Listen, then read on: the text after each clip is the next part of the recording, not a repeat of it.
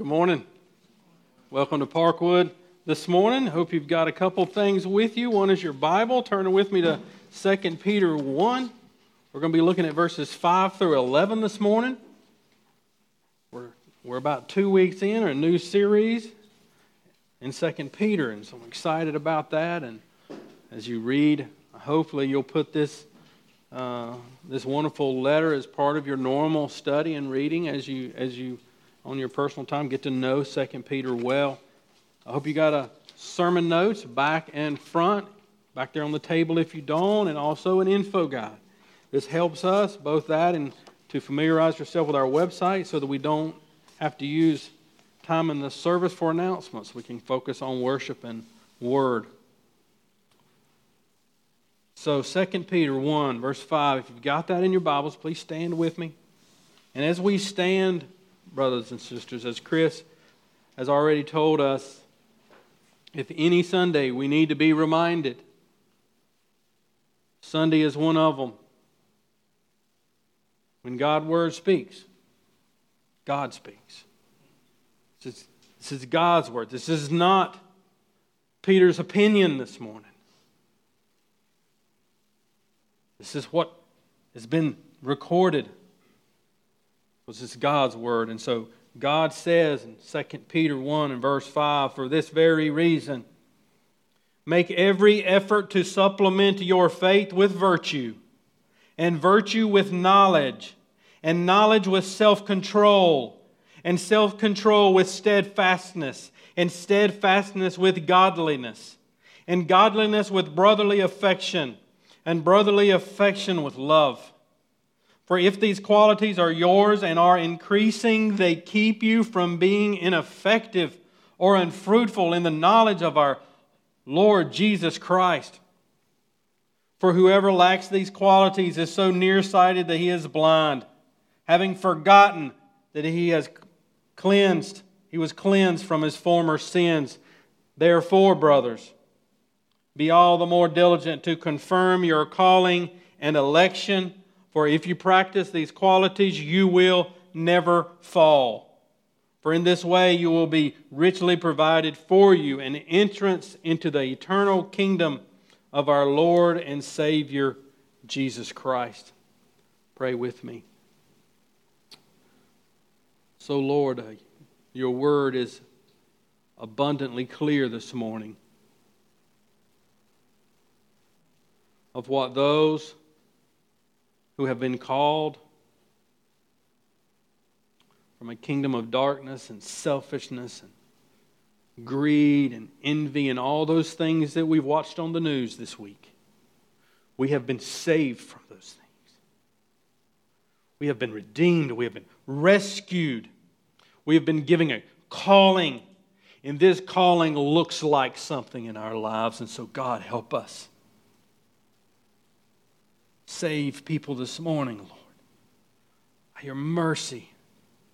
And for those of us who need to be reminded, would you graciously orient us this morning back to the cross, back to that moment that we were forgiven. So, Lord, grant us wisdom today, we pray. In Jesus' name, amen. You be seated.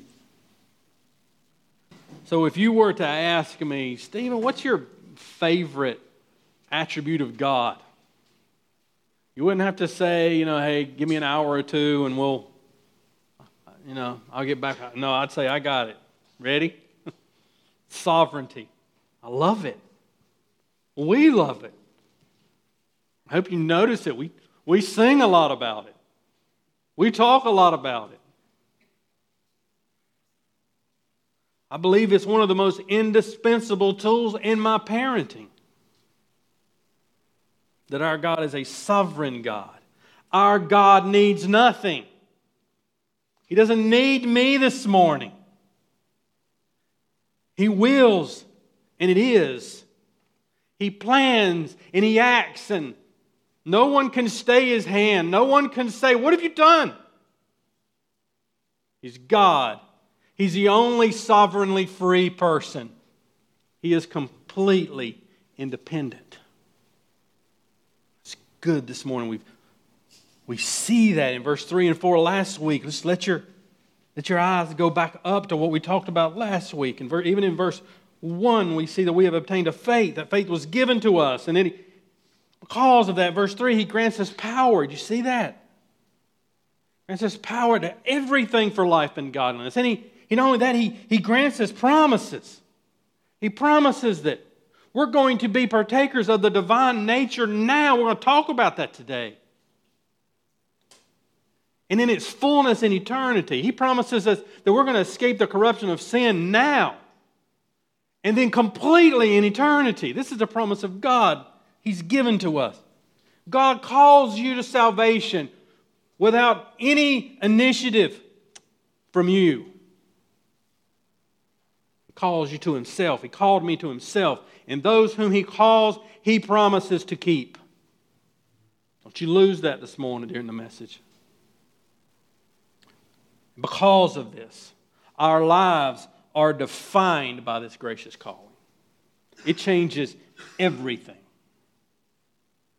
But today, the same people that Peter has just said that to, he leans over to them and says, but you are responsible to use what God has given.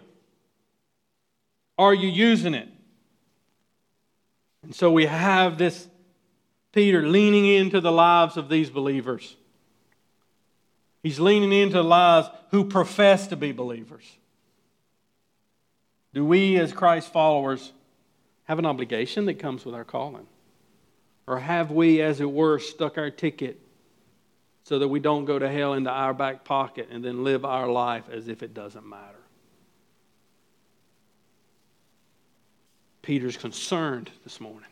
He's concerned in this letter. We should be concerned. So many of us in evangelical Christianity live as if this calling has no impact in our daily life, in the way we treat our wives, the way we treat our husbands, the way we love our kids. God wants us to remember our calling this morning and to be resolved and determined to live our lives in such a way. We need to remember God's call comes with an obligation. And this obligation is urgent. Peter unpacks this obligation with an appeal. Then he gives us a list, just so that we're clear. He gives us a list. Some of us love that, some of us hate it, but there's a list here of attributes of Christ-like virtues we're supposed to be pursuing. He tells us the aim of it. In other words, what's at stake if we do pursue it or if we do not? And so the appeal picks up in verse 5. You see it? For this very reason, make every effort to supplement your faith. Do you see this first 4 words? For this very reason. In other words, everything I'm about to say to you, your responsibility, it's a natural conclusion because He is sovereign. Because He has given us everything. And so He lays this picture in our mind as if our lives is a building made up of bricks and God lays the foundation. He gives us saving faith. He took the initiative to do that. We couldn't do that. And that our lives is a divine construction project whereby they are actual bricks that we are responsible to construct. So we see the tension, don't we? I hope you feel it. The tension between sovereignty and responsibility is palatable this morning in this text. It's supposed to be. Philippians 2:13, just so that we're clear that don't need to think that Peter's just having a bad day. Peter's just frustrated in what he's saying. No, this is the message from beginning to end in the Bible. Philippians 2, verse 12. Anytime we read this, we must always read verse 13 with it. Therefore, my beloved, as you have always obeyed, so now, not only as in my presence, but much more in my absence, Work out your own salvation with fear and trembling, for it is God who works in you, both to will and to work for His good pleasure. What is he saying? He's saying, it's God who works in you, so work. That's what he's saying this morning. And this work looks like something. So he says, make every effort. Verse 5. This is the Greek word spude. It means urgency. But it's not just urgency for the sake of urgency. There's zeal with it. There's passion with it. In other words, this is not like paying your taxes. This is not like, if you're getting a refund, send that thing off quick. But if you got to pay, I'm sending it off at the last minute. Make sure it's registered so I don't get penalized. But it's reluctant, simply an obligation with no passion, no zeal. This is not what he's talking about. He's saying, you must make every urgent, zealous. This is your passion. To do what? Look at it. Supplement your faith. So that initial saving faith, you didn't do that, didn't. That was given to you as a gift. And now it says, because of that, you need to supplement. You need to supply beside something generous and something costly. That's what this is referring to. This is generous. This is costly participation on your part. Why? It's because for those that live in light of God's gracious and precious gift through Christ, we are compelled to reflect that generous and costly sacrifice in our actual life. And he says we do it through cooperating with him in our maturity in the faith and others' maturity in the faith. This is what it looks like. And so he provides a list.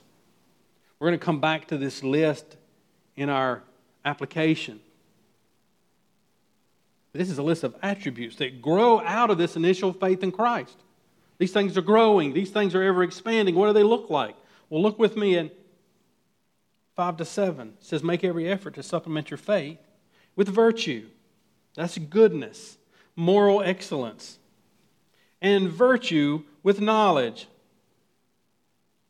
Do you remember last week we talked about what kind of knowledge this is?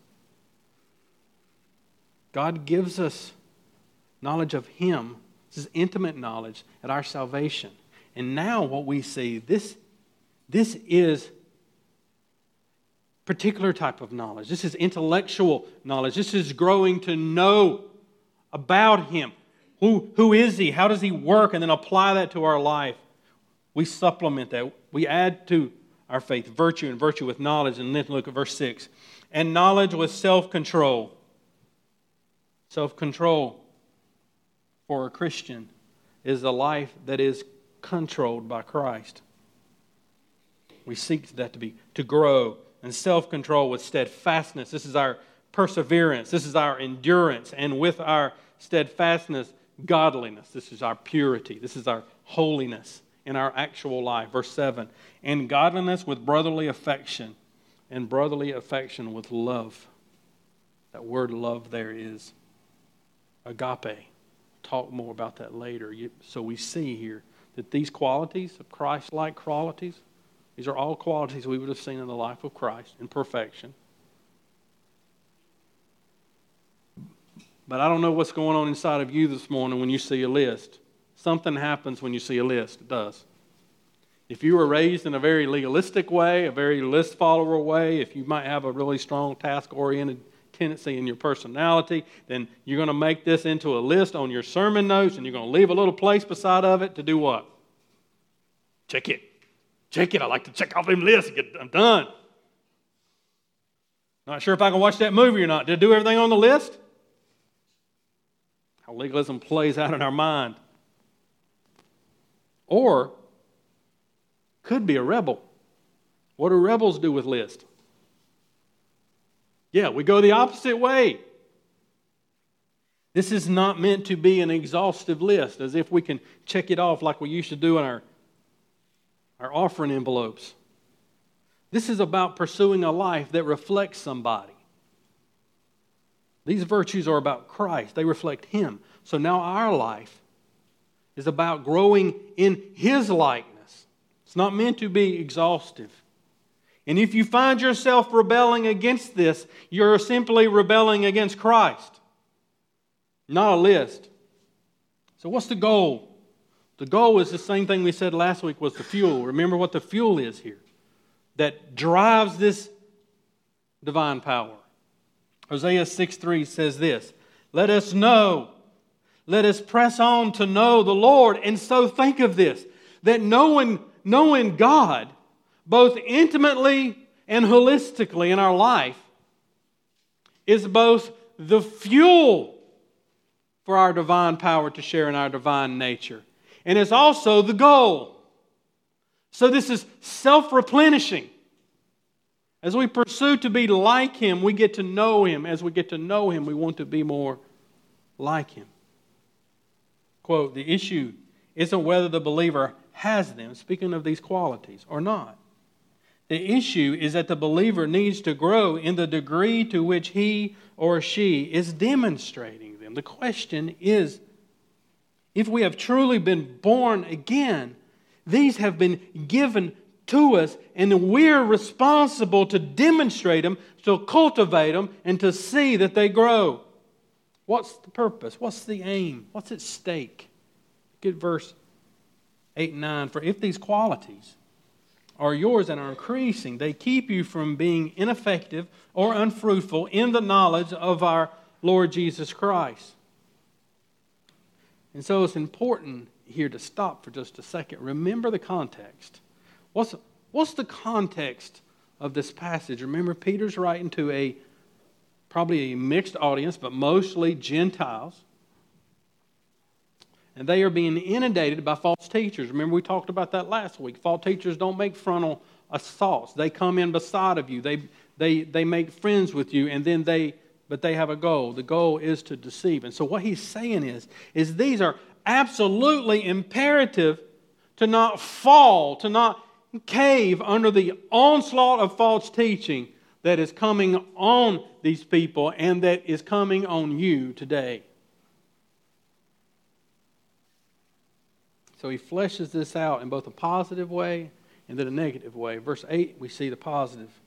It says, if these qualities are increasing, they keep you from being ineffective or unfruitful. And so this is a positive. This word increasing means to abound. It means to overflow. It means that God, in His sovereign economy, makes your cup too small. We're not 3/4 cup Christians. He makes it that if we are growing and if we are thriving, if we're making every effort, then our cup is made to overflow. Your cup is made to get all over other people. We're not supposed to keep it in. We're not supposed to put it in like we put in a Yeti and put a top on it. No, it's a cup made to overflow. And this is present active. This is what you are doing right now. In other words, Christianity is never meant to be, nor is it something that you do when you're 8 and you live off of it the rest of your life.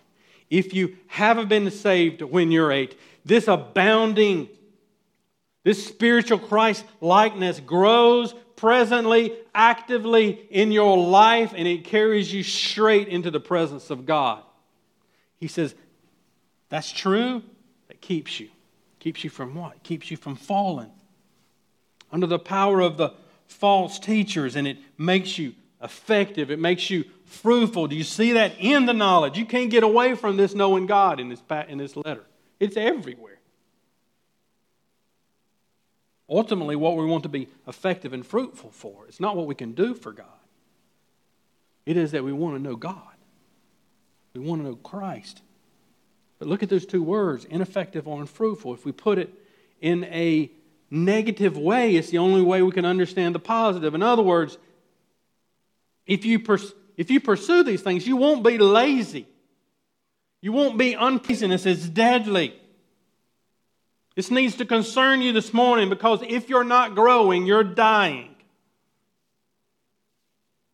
This is why Peter is telling us we need to remember this morning that if you pursue these things, you'll be effective, you'll be fruitful, you'll know Christ more and more. Listen to this. This is the effect of it. Quote, true knowledge of Christ will always spark an unquenchable desire to know Him better and better, and to seek to use that knowledge in the service of others. End quote. So there's a positive. It'll make you effective. It'll make you fruitful. You'll get to know Christ better through this pursuit. But there's also a negative. Whoever lacks these qualities, if you're not pursuing these qualities, if these do not matter to you, what it says in verse 9, that person is so nearsighted that he is blind, having forgotten that he was cleansed from his former sins. So he uses this very rare term, and he uses two words together, nearsighted and blind. Don't see these much. He uses them as a parallel way to say the same thing. What is he saying? He's saying that this person, that if your life is not characterized by these qualities, and if they are not your goal to grow in them so that you might know Christ, here's the reality in your life, that you only care about what's right here.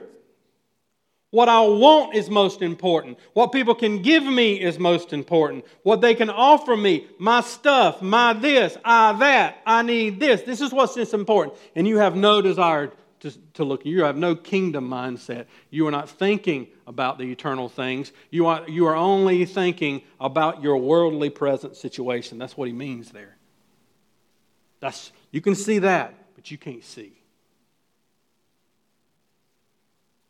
This is concerning to Peter. He can't see. What's the implication? Verse 9 of this spiritual blindness. They have forgotten that he was cleansed of his former sins. So there seems to be, in this spiritual blindness, a couple of different potential possibilities of who he's talking about here. But there's some ignorance that may be happening here, and there could be some intentional ignoring. He uses this metaphor of cleansing of his former sins to speak of forgiveness. And we know that from both in the Old Testament and the New. That he's forgotten about Christ's work on the cross and what it provided. So what are the conditions of these potential that he's writing to? What are they potentially two conditions going on here that it's describing? And both of them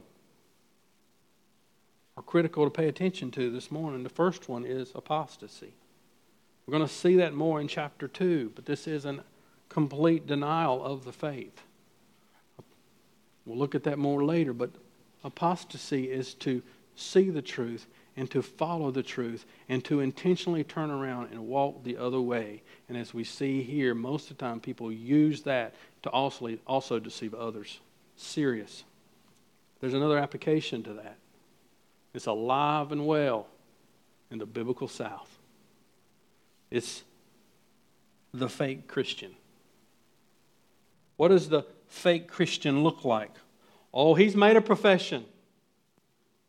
He makes a profession, but he never grows in his Christian character. Their lives don't look any different than before they made their profession. In other words, turn with me to Matthew 7:16. Jesus would say, their lives have no fruit. Matthew 7, verse 16. This is the absolute clarity of God's word, brothers and sisters. You will recognize them, verse 16, you will recognize them by their fruits. Are grapes gathered from thorn bushes? Or figs from thistles? So every healthy tree bears good fruit, but the diseased tree bears bad fruit.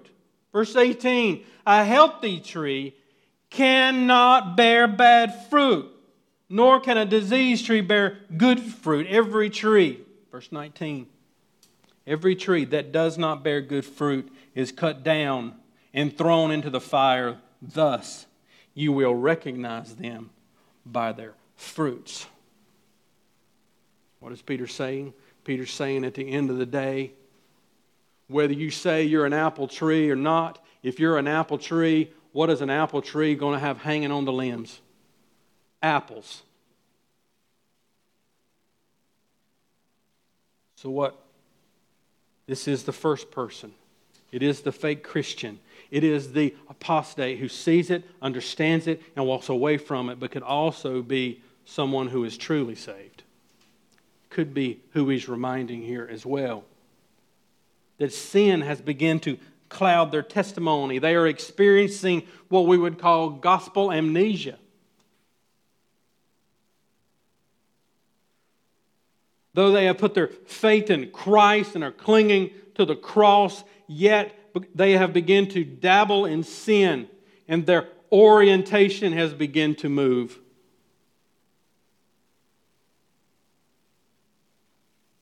This person will never be and can never be confident that they were cleansed and rescued in the first place, because they are oriented in the wrong direction.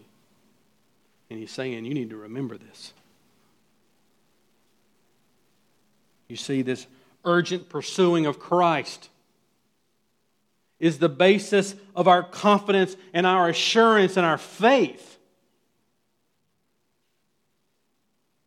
If we're not increasing in the effect of our godly character in our lives, we cannot be confident that we are truly saved, because God has promised this is just what it produces.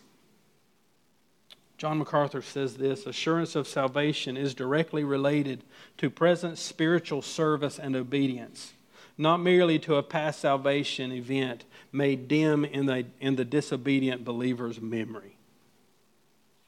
So which is it, Stephen? Is it an apostasy that he's talking about, or is it just a person who's begun to dabble in sin and has gotten disoriented? Well, we don't know. And listen, probably Peter doesn't know either. What does Peter know? Here's what he knows: that there are some professing Christians that were both ineffective and unfruitful. That's what he's seeing. And so what does he do? He's saying you're responsible to pursue Christ's likeness in your life. Today, presently, actively, and it's going to cost you something. This is what it means to be a Christian and to mature in Christ's likeness. We have an obligation. And listen, we need to remember God's call also requires validation. Verse 10. Therefore, brothers, be all the more diligent to confirm your calling and election. For if you practice these qualities, you will never fall. For in this way there will be richly provided you an entrance into the eternal kingdom of our Lord and Savior, Jesus Christ. So Christina and I love to go to the Cheesecake Factory. She likes it more than me, but I love the fact that she loves it, and that makes it worth it. And that was a sweet moment there, wasn't it? That was good. Oh, nobody done that. That didn't help me at all.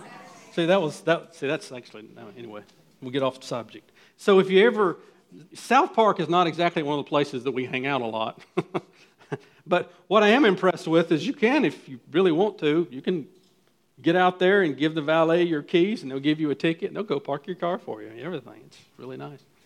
And imagine you went to a place like that, and you pull into the parking lot, and they give you a ticket. And so you go and you eat at this nice restaurant. Before you go by the desk, and they validate your ticket. That's what I want you to see this morning. You don't have to get this ticket validated in order to get some food. But in order to get out of the parking place without having to pay, you have to have that ticket validated so it's proof that you had some food. So we need to see that this morning. There's something at stake here, and it's serious. That we're not saying that you earn your salvation or that you keep your salvation. We're saying that if in fact you have been saved, your life serves as a validation for that calling. In other words, if you have been born again, you are being sanctified, made like Christ right now. And if you have not been made like Christ now, you can never have any confidence that you have been born again, because they are connected together. And so Peter gives a very stirring plea. Then he also gives an amazing promise. What is his plea? Look at verse 10. Therefore, brothers, be all the more diligent to confirm your calling and election. For if you practice these qualities, you will never fall. This is an imperative again. We have multiple imperatives here, all centered around this one Greek word, spude, which is make every urgent. This is urgent. Be all the more diligent. That's what that means. It's a verb, requires zeal. It requires you expending your energy and effort. You see, our sanctification is a high priority in our life, and your sanctification should be a higher priority in my life. What it means to be a Christian. It's going to take physical and moral effort. It's present tense. It's not something that when you go on vacation, you're not being sanctified. It's always in your life. This is who you are. And so what is this activity that we're supposed to be doing? It's all offered in relationship to really one thing, expressed in two ways: your calling and your election. And so, saying you're responsible to make your calling and your election sure. Strenuously, make it sure. Just to be clear, your calling and election. God's salvation is both elective and it is effective. It is elective. We have already seen this in verses 3 to 5. It is God who is creating faith. It is God who is resourcing us for this God life that we are required to pursue. It is God giving us the divine nature. It is God freeing us. It's God choosing to do those things. But it is also effective. At some point in history, God's Word came to you and came to me, and we responded to that Word, and all of these promises and all of these things that we have studied comes into our life. But listen to me. No matter what you believe this morning about election, that's not the point this morning. It's not. So don't let it become the point. It's not the point. In other words, if we could see a highlighted place in Peter's letter, it wouldn't be there. Peter is emphasizing here what man needs to do. He's already made it clear what God has done. He's talking about us. He's talking about you. He's saying we must confirm, we must ratify our calling as believers in Jesus Christ. This is the emphatic verb here.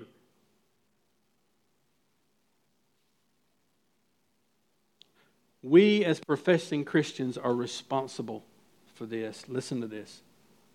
The ethical fruits of Christian faith are objectively necessary for the attainment of final salvation. Now that just needs to sit on you. And sometimes these absolute truths that are all through God's Word to the very end in Revelation is so hard to chew up because we have taken our theology to a place that it was never intended to go. This should be stirring to many of us, that it is the false teachers who are saying this: I'm called and elected. I'm so called and elected, it doesn't matter what I do. It doesn't matter how I live. And not only does it not matter how I live and what I do, it doesn't matter what you do either. So come follow me, since we have this higher state of reality of knowing God, and we can just live like a bunch of pigs. Peter's saying under the authority of Scripture, that's absolutely wrong. It is a heresy. It is alive and well today. You see, Christian calling and Christian living go together, and they cannot be separated. If you do not have Christian living, you do not have Christ calling in your life.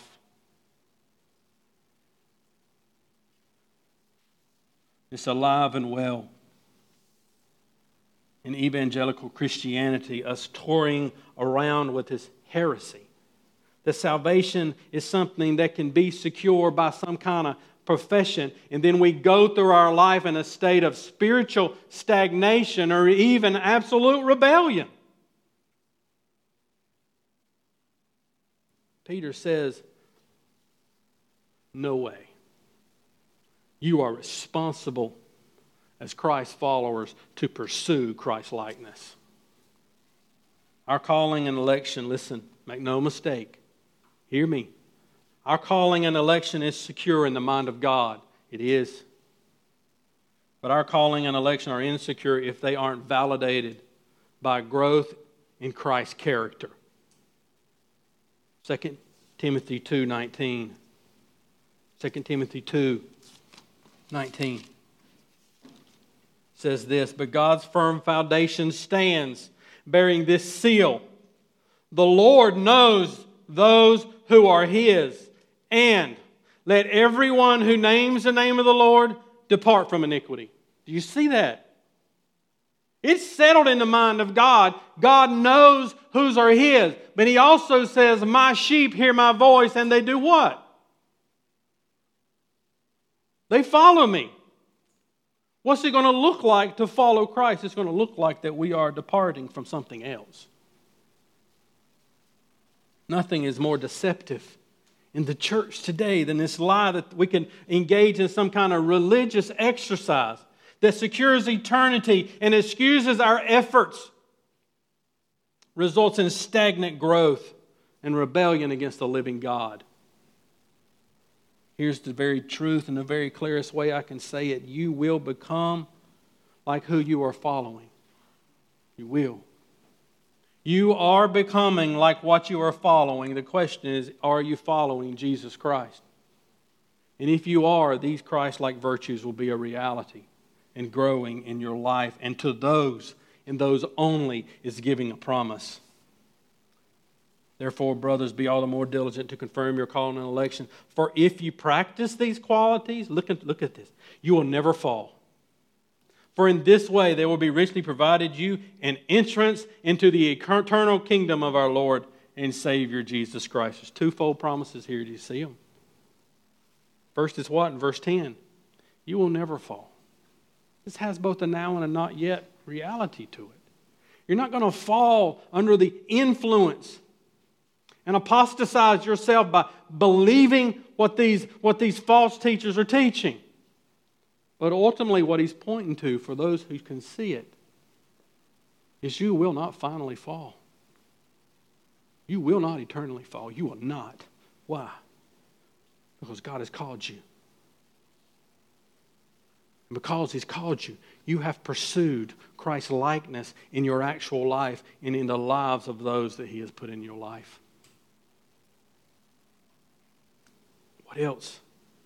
Get verse 11. For in this way will be richly provided for you an entrance into the eternal kingdom.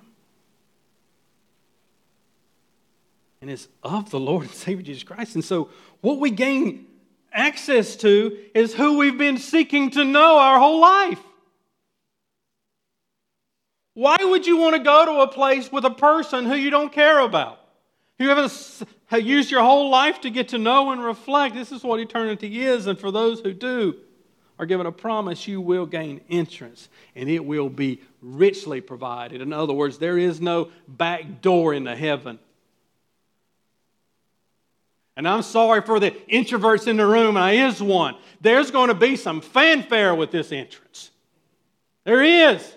This is like a person in the Olympic Games where your friends and your family and all those that are in Christ are welcoming us into this kingdom, richly embraced. This is what it's going to be like. This is a promise. So what today? Well, look back with me in 2 Peter. And just as we close, I just wanted to spend us a few minutes. And you're blessed today because you're the second service. I cut out quite a few minutes of the sermon so I could take my time through this. I want us just to ask this question. Honestly, this morning, with these two realities, that either there could be in the room today a person who has never truly believed, and your life bears witness to it. Or there could be a person in the room who the things of this world has knocked your orientation off. And I just want to remind you of something this morning by looking at this list. I want us to remind ourselves, because only you know you. Only you know who you were before Christ. I want us to remember what we've been forgiven of through this list. Because this is not only something that we are supposed to and are responsible to pursue. Listen, if Christ wouldn't have saved you, it would be an impossible list. It is. And so we see that we are responsible to pursue. We have the privilege and the ability to pursue goodness. This, in your translation, may say virtue. This is a moral excellence. If you put this virtue in a pot and you boil it down to get it to the least common thing, this is going to be honesty, integrity. Do you realize that if you let your mind go to who you were before Christ, your life was characterized by deception? Think about how you treated those you were supposed to love. Think about how you lived in your actual life, in your actual business. Do you know most businesses today are built on deception? It's the way it works. Look at advertising. It's built on buying somebody a lie and getting them to buy into it long enough for them to pull out the plastic. That's who you were. It's in Ephesians 4:25 says, "Therefore, having put away falsehood, let each one of you speak the truth with his neighbor, for we are members of one another." You had no ability to do that before God saved you. But not only that, think about what else He's given us the ability to pursue. Practical wisdom. Got to feel this morning. Jeremiah 10:14 paints a picture of the reality of an ignorant idol worshiper. That's what he says. I'm not making this up. This is what the Bible says. Every man is stupid and without knowledge. Every goldsmith is put to shame by his idols, for his images are false, and there's no breath in them, and they are worthless, a work of delusion. And at the time of their punishment, they shall perish. Do you see that? Do you know that before Christ, we were ignorant idol worshipers? We put our hope and our trust and our love and our passions in campers and boats and places at this and places at that and who we were and statuses and titles, only to find they all decay and fade away. It is only in Christ that we can understand. I get to know God. Think about that this morning. I get to talk about Him. I get to have a place in the Bible I can go and find out what I'm supposed to do next week with this friend that's in this life of sin and I don't know how to answer. And I say, I get to go to the Bible. It's got the answer. You didn't have that before. It took blood, the blood of Christ, His sacrifice to give us the ability to have practical wisdom in our everyday life. But not only that, we get to pursue self-control. Listen to the false teachers in 2 Peter 2:14. Here's their character. They have eyes full of adultery, Insatiable for sin, they entice unsteady souls. They have hearts trained in greed. Does that describe you now, or does that describe who you were before Christ? Because if you are the redeemed today, you remember a time when you could not sin. You couldn't. You didn't want to. No, that pursuit of that lust wasn't you seeking for God. You loved it. You loved the lust. You enjoyed the sin. That's who you were. And Christ redeemed us, and now we live a life controlled by Him. And He's given us the ability for that to grow in our life and persevere. Look at the next one. Persevere. Endurance. We get to pursue that. What's the opposite of endurance? Apathy. Do you remember a time when you just didn't care? So I hope that comforts you this morning.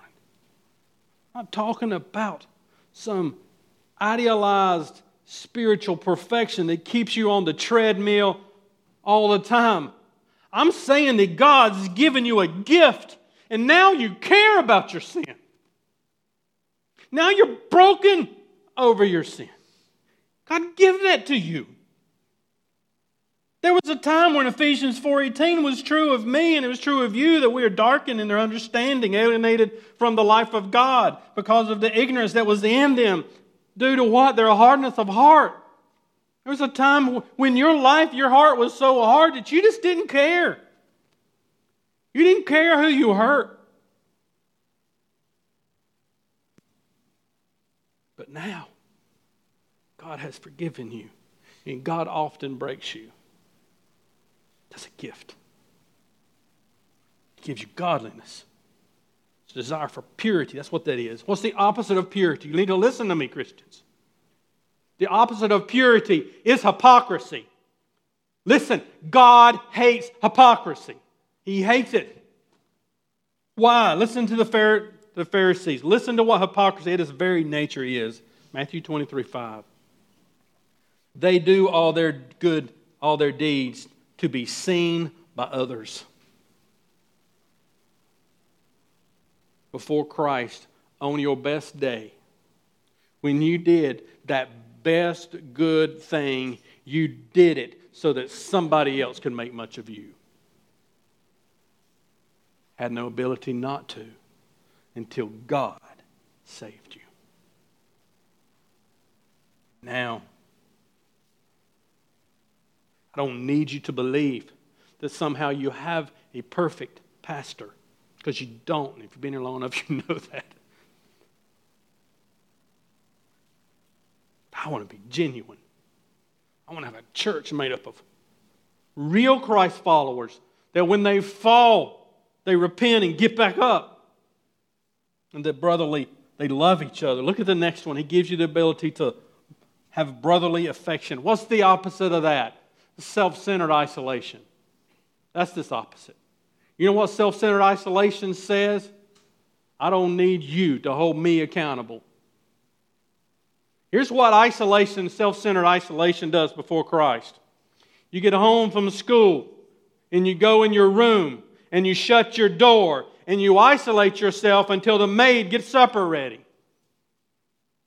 That's the character of an unbeliever who uses people that loves them to get what they want. But God gives us the ability to love each other. I mean, this is what I know. There's brothers in this church. I need Tommy. I need him. Christ died to make us one.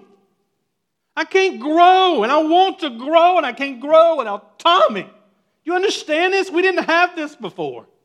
Christ died to give us a church, to give us a family. If you're the only one in your family and everyone has left you, God saves you to give you a family. You didn't have that before. I'm the greatest. And I just study this morning. It's so hard to express it. I understand it. is this word love.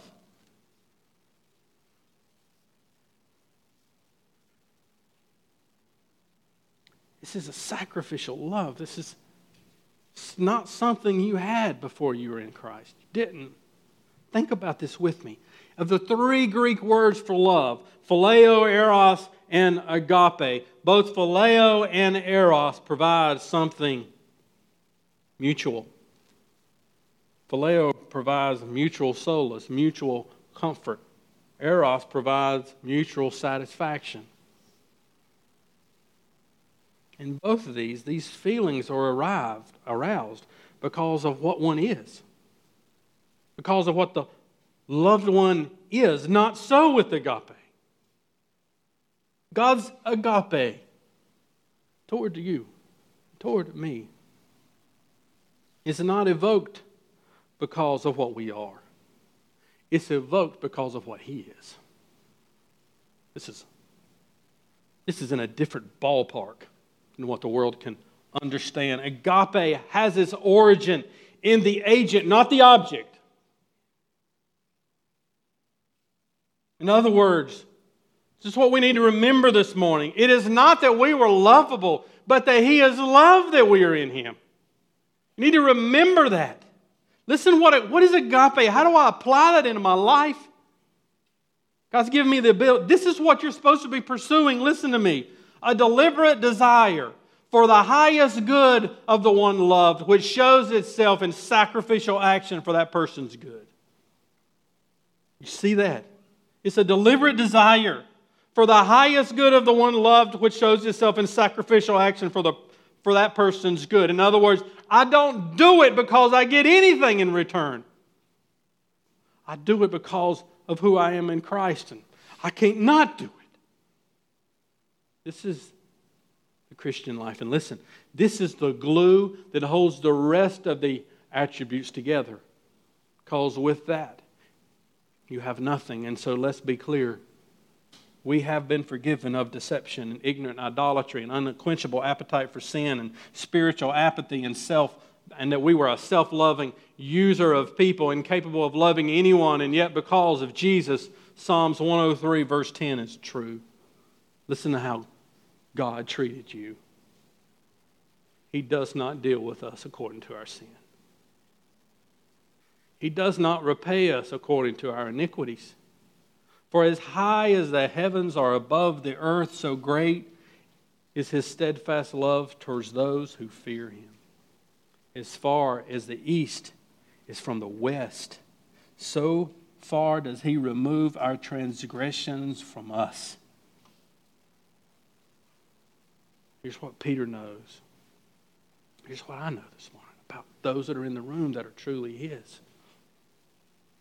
All I have to do to a child of God is remind them of what they've been forgiven of. And then what do we say? How then shall I live?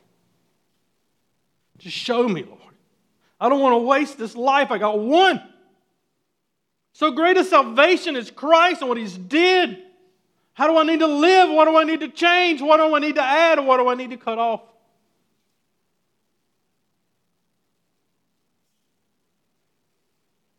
And if you feel that right now, you have one person to thank for it. And it is our Lord Jesus Christ, who promises us, I begin it and I will complete it. So God, what do we say to so great a salvation? That, Lord, though we are responsible for these things and they are heavy and they are hard and they are life, they take the rest of our lives and we must do this together. All these things, Lord, but if you would not have saved us, I wouldn't even see them. I wouldn't even know how much I hurt other people. Oh God, I pray that you would bring repentance into the house of God. Not only here, but all over this land. that we would be characterized by those whose lives look like your Son's life. That our sacrifice that we undergo willingly would look like your Son's sacrifice. And that we would rest because He lives. We live. So Lord, now we turn to respond to your word. And Lord, I don't know how people need to respond. You do. So Lord, your Holy Spirit do its work. Would you bring salvation? Would you bring repentance? Would you bring restoration? Would you bring forgiveness?